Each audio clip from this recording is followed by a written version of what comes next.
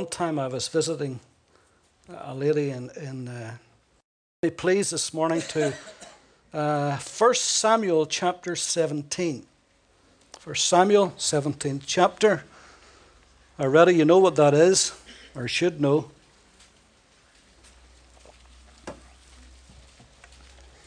Story of David and Goliath, of course. But I just want to read one verse. Verse 40 of 1 Samuel 17. Then he took his staff in his hand, and he chose for himself 5 smooth stones from the brook, and put them in a shepherd's bag, in a pouch which he had, and his sling was in his hand. And he drew near to the Philistine.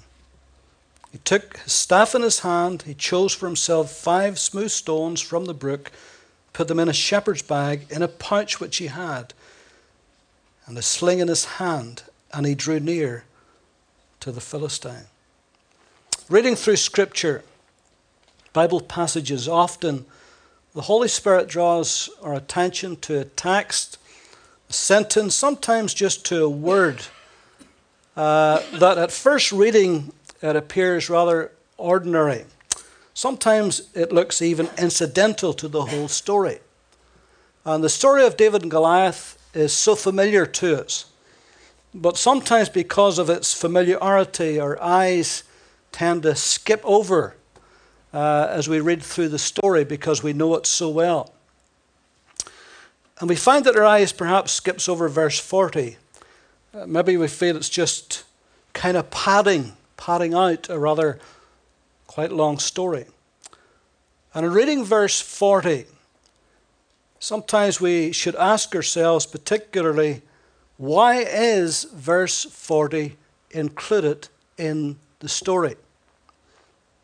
I mean, is it really necessary to tell us, to remind us that a boy with a sling would be also carrying stones? I mean, would somebody with a gun not be carrying bullets? I mean, it's as obvious as that. And so it hardly seems worth mentioning, but the fact that the Holy Spirit does deliberately mention it, then that should lead us to think that perhaps he's trying to tell us something, that maybe there is lessons that we can learn from it. It's like that little word Selah that you'll find often at the end of the Psalms, or perhaps in the middle of the Psalm, where we're to stop and think about it, rather than to rush through it, that we're to take our time and just muse over it and wonder about it. Why 5 smooth stones? Why tell us where he found them in the brook? Why describe them? Why tell us that they're smooth? Why show us where he kept them in a shepherd's bag, in a pouch? There was giants in the land in those days, and those giants defied the people of God. And there are giants in the land in these days, and they are still defying the people of God. But God wants you and I to be as a smooth stone in the hand of David's greater son, the Lord Jesus. He wants you and I to smite those giants and bring down the strongholds of the enemy, to strike a blow against the giants that cast their ugly shadow over us. Giants of fear, giants of depression, giants of debt, giants of inferiority, giants perhaps of pride, things that would defy us and deny us, and things perhaps that would intimidate us or paralyze us.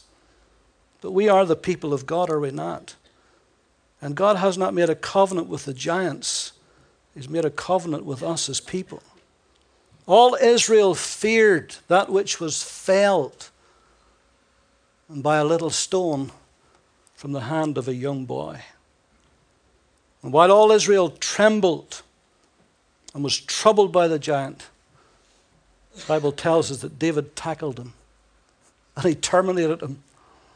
So let's have a little look this morning, briefly, at what the Holy Spirit perhaps could say about these 5 smooth stones. First of all, notice in verse 40 how David chose them. These stones were dormant. These stones were even dead. But they were to become in the hands of David dynamic stones.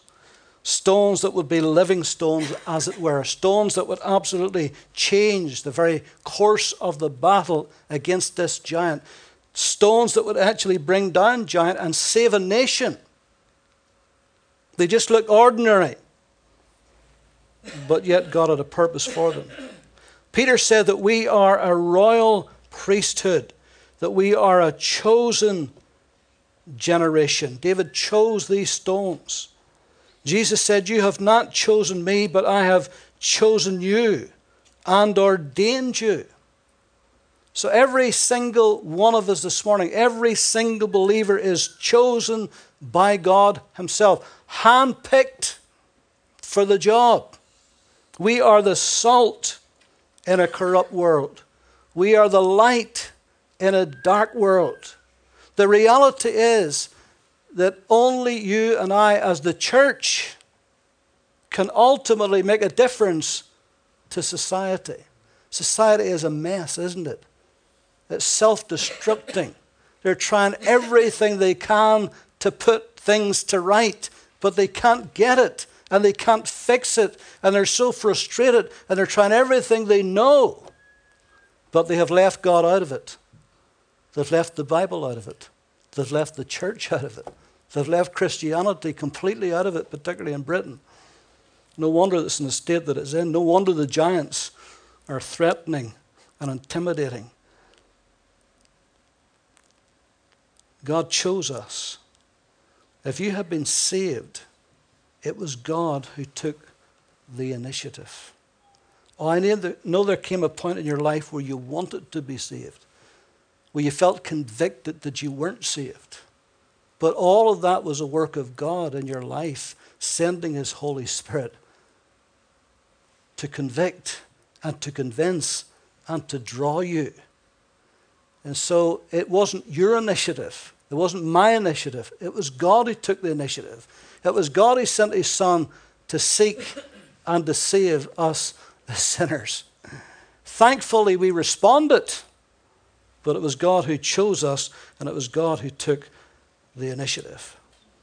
And so the world isn't going to slay the giants, and it doesn't have the answer. The only thing that can slay the giants is the church. God's living stones that he holds in his hands. Do you honestly believe this morning that you are salt and light? Because Jesus said you were. But do you believe that? Do you believe that your influence within society can and does make a difference? Let me put it this way.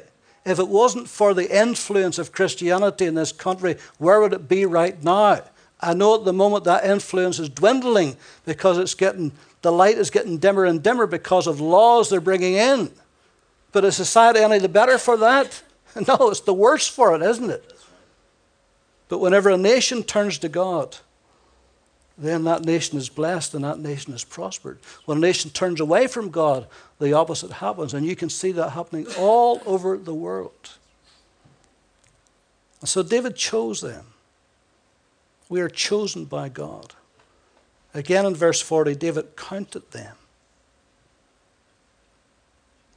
Now those who believe in Bible numerics, in other words, that numbers mean things. Number 40, for instance, is generally the number of testing.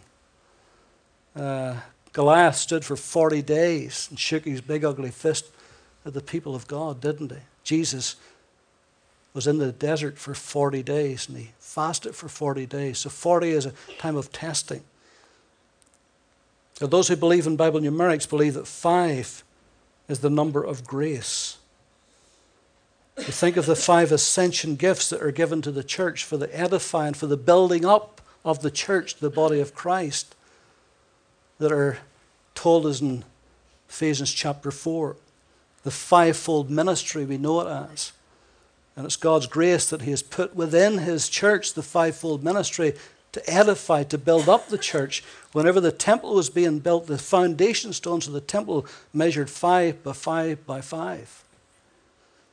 It was 5 loaves and 2 fishes that fed 5,000. God's grace.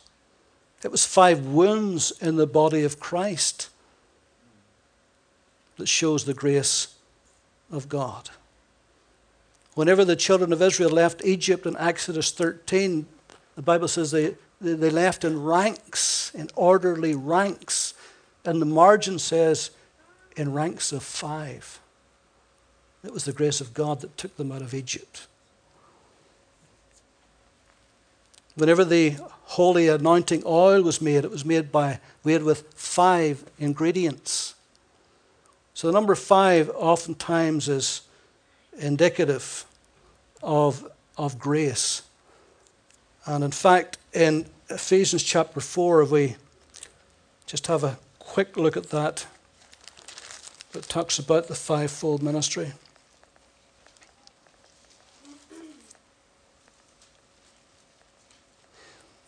Verse 7 of Ephesians 4, but to each of us grace was given according to the measure of Christ's gift. Therefore he said, when he ascended on high, he led captivity captive, and he gave gifts to men. Now this, he ascended, what does it mean? But that he also first descended into the lower parts of the earth. He who descended was also the one who ascended far above all the heavens, that he might fill all things. And he gave some to be apostles, some prophets, some evangelists, some pastors and teachers, for the equipping of the saints, for the work of the ministry, for the edifying or the building up of the body of Christ, till we all come in the unity of the faith and of the knowledge of the Son of God, to a perfect man, to the measure of the stature of the fullness of Christ. But notice, to each of us grace was given according to the measure of grace. And so we see here that grace has been given in chapter 3 of chapter 3 of Ephesians and verse 7. Paul speaking, of which I became a minister according to the gift of the grace of God given to me by the effective working of his power. So every single one of us count with God. And we count with God because of his grace. Anything you are, anything you will ever do, any gifting you have, any talent or ability that's within you is a gift of God's grace to you. And we should never forget that, because it's not us, it's the grace of God in us. And Paul says, I was called and I minister by the grace of God. He didn't depend on his own abilities, and he had much ability. In fact, all his understanding, all his learning, all his education in the past, the way he was brought up as a Pharisee, he says, I count it as nothing. He says, it's the grace of God working effectively through me. And so you count with God. He said, I have redeemed you. You're mine. I have set my love upon you. I've given you my name. I've given you my power. I've given you my righteousness, my grace, my spirit. Because you count with God. You may be just a little stone, but you count with God. There's lots of little things in the Bible, isn't there? There was little loaves, 5 small loaves, 2 small fishes, little things. The widow's mite was very small. The widow had a little jar of oil, a little meal in a barrel. It was a little maid that spoke to Naaman and told him there was a prophet in Israel where he could be cleansed of his leprosy. The Bible talks about faith like a tiny little mustard seed. And so we may be little. We may seem inconsequential to others, but not to God, because we count with God, because he's put his grace in us, and that's what makes us count. Paul said in 1 Corinthians 12:27, you are the body of Christ, but you are members in particular. Last night, in this great drama that was done, it was done because a bunch of people got together and every single one of them played their part on before the scenes and behind the scenes. It could not have happened unless everybody that was in it played their individual part. And that's what church life is like. Everybody has something to add. Everybody has something to give. Should you only come to church, you're there, you're physically there as part of the body of Christ. But you have much more than that, of course, because you've all got something that you can share. So David chose them, he counted them. But notice how he carefully carried them. He put them in his shepherd's bag, didn't he? And these stones would win a great victory. And see how carefully he carried them. Not one of them would be out of his reach. His hand could easily come upon them at any time. Every single one of them was within his grasp. See how available they were. See how ready they were, how close at hand, how prepared they were for service. At any moment, at any time, once they were in that bag, they were ready and prepared for service. All David had to do was put his hand on them and grab one of them, and they were ready. Somebody said that some Christians are like concrete. They're cold and they're stiff and they're hard to stir. And other Christians are like cornflakes. They're fresh and they're crisp and they're ready to serve. So I'd rather you be like cornflakes than concrete.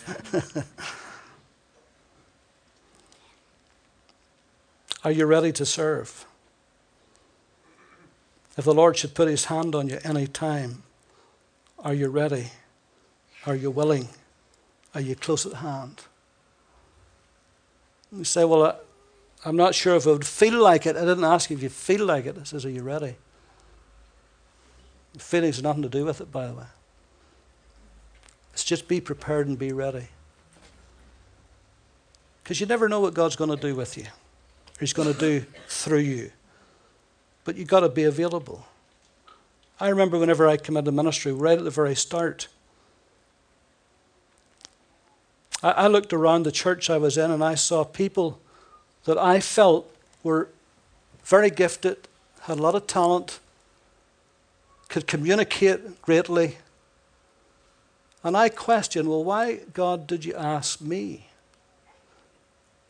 And I remember a lady telling me, because I was quite young at the time, when I looked at the older men around me who I felt could probably do a much better job than I could do, I remember Lily saying to me, he says, but the difference is you are available. You're available. You're available. You made yourself available. And I had made myself available. I said, Lord, whatever way you want to use me, I'm available. That's all. I didn't even know what way or how or when. But I made myself available. And so if you make yourself available, you'll find, somebody maybe could just help there a wee bit. That's okay. Make yourself available. You'll find that God will find a use for you in his kingdom because you count with God. Don't ever think that you do not count with God. You do. And he's got a future and a plan for your life. That's what the scripture tells us. And so these stones were chosen. And they were counted. And they were carefully carried. And yet, they were cleverly concealed. They were hidden away in the bag. Now imagine they were, first of all, they were hidden in the brook. For all those years, hidden away in the brook. Nobody knew they were there. Nobody cared they were there. Nobody was remotely interested they were there. Until David came along. Until he chose them out of the brook. And when they came out of the brook, then he put them in his bag. And they were hidden again. And sometimes, well, all the time actually, before God starts to use you, you're hidden away. You may be in the brook for years. Nobody sees anything in you. Nobody sees any potential about you. But God does. And then he comes and he takes you out of that. But then for another while he perhaps hides you in his bag. He's got you.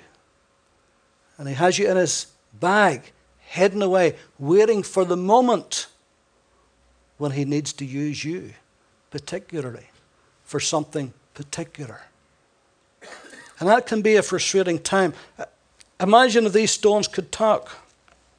What would they say to each other? What are we doing here in the dark? I can't see any purpose in this. At least when we're in the brook, we weren't in the dark, but we're in the dark now. What are we doing here?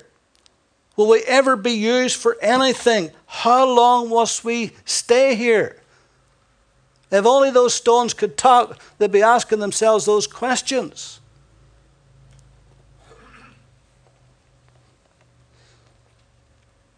Again, if you excuse the personal illustrations before I come into ministry,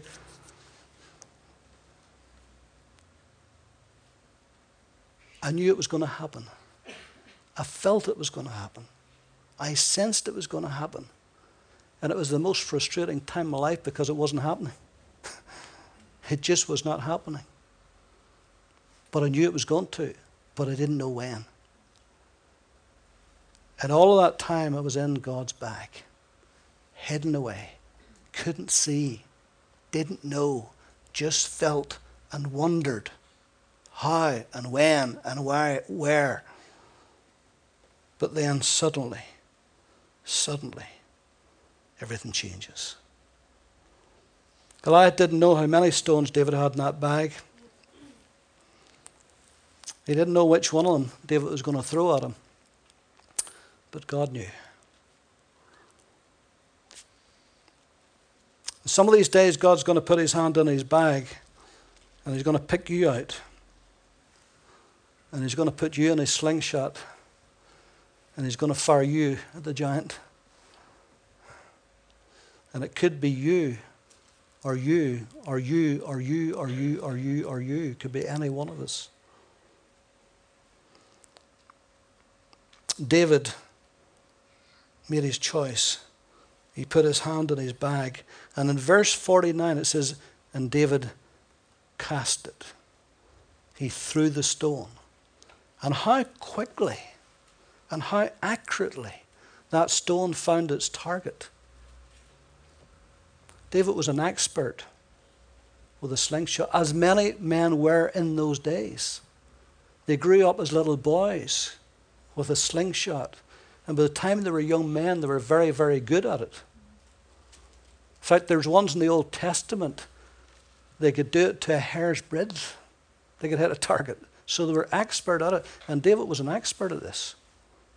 He knew exactly what he had. He knew exactly what he wanted to do with it. He knew exactly where he was going to hit that giant. When he threw that stone at that giant, he wasn't just hoping it would hit him. He knew where it would hit him. He had taken his aim right and correctly. In fact, it was the only place that was available, right smack between the eyes. And that stone was smooth. It was smooth. It was prepared, aerodynamically prepared. No resistance, nothing to hold it back. As soon as David twirled that slingshot and let that thing go, there was nothing going to stop it from hitting its target because it was made for the job. And if you can believe you're made for God's job, whatever it may be, and God has to smooth our lives, He has to round off the corners and get us right and get us prepared. That's why the Bible says in Hebrews 12:1, let us lay aside every weight and the sin which so easily besets us, and let us run with patience the race which is set before us.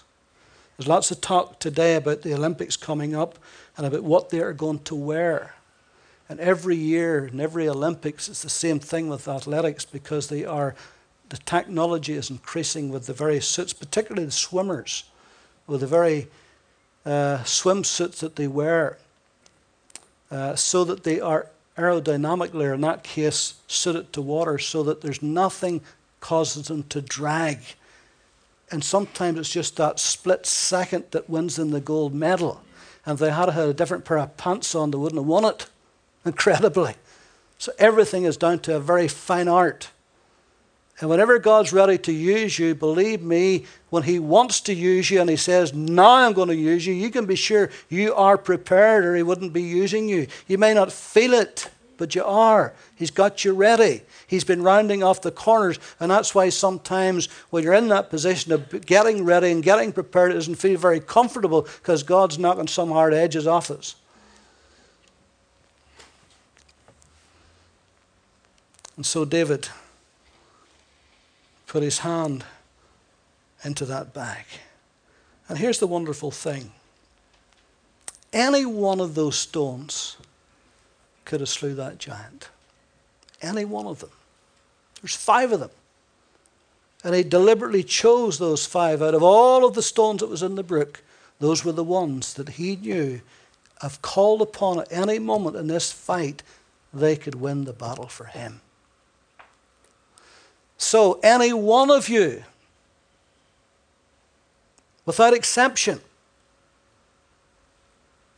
God gets you ready and you're prepared. When it comes the moment, he puts you in the slingshot and the Holy Ghost gets behind you. You'll slay the giant. You'll do the job that you're called to do. So it's not that he's special or she's special or they're special. You got to say, Lord, if you prepared me and you want to use me, then whatever you have seen in me, I'm available. I'm willing to do it. And that's what makes the difference whenever you go to slay those giants. And so, verse 40, it doesn't seem like much, does it? It seems to be telling us the obvious. But yet there's little lessons in there for us to learn as we look at it. And so you are a smooth stone in the hand of a big God. And David threw that stone and it hit Goliath right between the eyes, right in the forehead. And as I've said to you often in the past, the hardest part of your body is right there. Your cranium. It's the hardest part of your body. And if you read the story and read it correctly, you'll see that when the stone hit him, it didn't glance off him. It actually sunk into his forehead. Such was the power behind it. Now, David was good and he was accurate and he was strong. He's a young man and he's bloom of his youth and all that, but I think there was more than just him behind that stone, don't you? I think the Holy Ghost got behind it. And it sunk right into that big giant's head and he fell like a big oak tree. And he still wasn't dead yet. He must have been lying there groaning and moaning. And David looked for his sword and he hadn't got one. So he took his sword and he cut his head off. He made sure that giant was never going to get up again. That particular giant would never rise again. It's a wonderful story. We don't have time to read all of the story today, obviously. It's a great story. But there's lessons for us to learn in that story. Let's pray.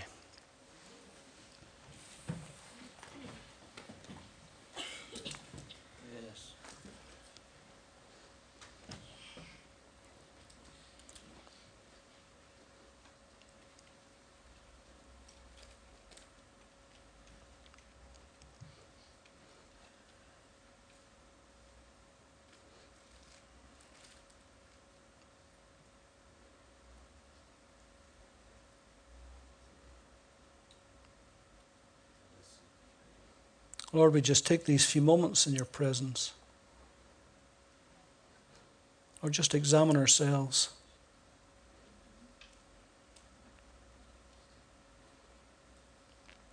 Thank you, Lord, for the times in the past that you have used each of us. Whatever capacity, whatever degree you seem fit to do that. And Lord, we know that there are days in the future where you will yet use us. Thank you, Lord, for preparing us, for knocking off the rough edges, so that the moment you call upon us, we'll be ready. Instant, in season and out of season. So we give you thanks for that. Lord, there are so many giants that will come against us in this life to discourage, to distract, to defeat, to try to depress us. Lord, help us to slay those giants. Cut the head off them so that they won't rise against it ever again. That we'll have complete and utter victory over the Goliath in our lives to the glory of God. We thank you for your grace that makes this possible. It's not our strength, it's not our ability, it's the grace of God. Help us to walk in it. Help us to draw upon it and to live in the light of it. In Jesus' name.